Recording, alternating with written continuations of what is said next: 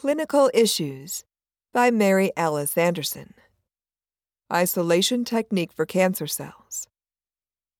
Question. I read that cancer cells can migrate during needle aspiration procedures, causing the cancer to spread. How does that happen during surgery, and how can I help reduce the risk of harming my patients? Answer.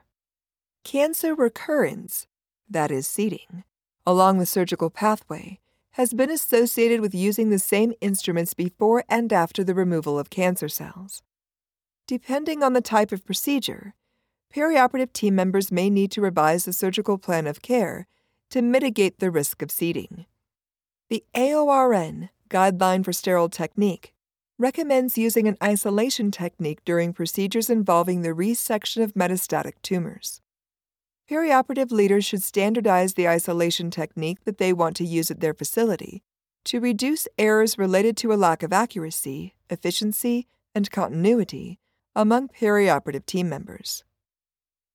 To decrease the risk of cancer cells seeding, the guideline recommends the following. 1. Setting up a separate sterile field or a separate area of a single sterile field, for example, basin, to isolate instruments and items that contact metastatic tumors. 2. Using a wound protector, that is, sterile malleable barrier, or clean sterile towels around the surgical incision site. 3.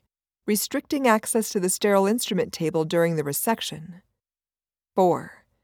Isolating the potentially contaminated instruments, wound protector, towels, and other items, for example, electrosurgical pencil, suction tip and tubing, light handles, in a separate area or field after the resection is complete and before closing the inner cavity or fascia. 5. Changing surgical gloves. 6. Changing surgical gowns if they are soiled. 7. Covering the potentially contaminated drapes with new sterile drapes. And 8. Using new sterile instruments for closure of the surgical cavity and incision after resection. Personnel can isolate the potentially contaminated items either by using one back table and isolating a section of the table, or by using two back tables and isolating one table in its entirety. If using the two-table setup, the scrub person should prepare one table for the resection and the other table with instruments and other supplies required for the closure. If using the one-table setup, the scrub person should prepare separate areas of the sterile field for the resection and the closure. After the resection is complete, the scrub person should place all the potentially contaminated items used for the resection on the table in his or her area and away from the designated clean area. After the scrub person has isolated the potentially contaminated items, he or she should count with the RN circulator while all other scrubbed members of the surgical team change their gloves and gowns, if contaminated.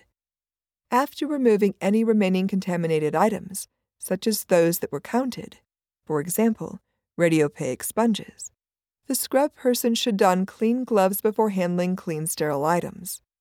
The team member should place new drapes, light handles, and other required supplies on the surgical field, after which they can commence closing the incision using the clean instruments and materials.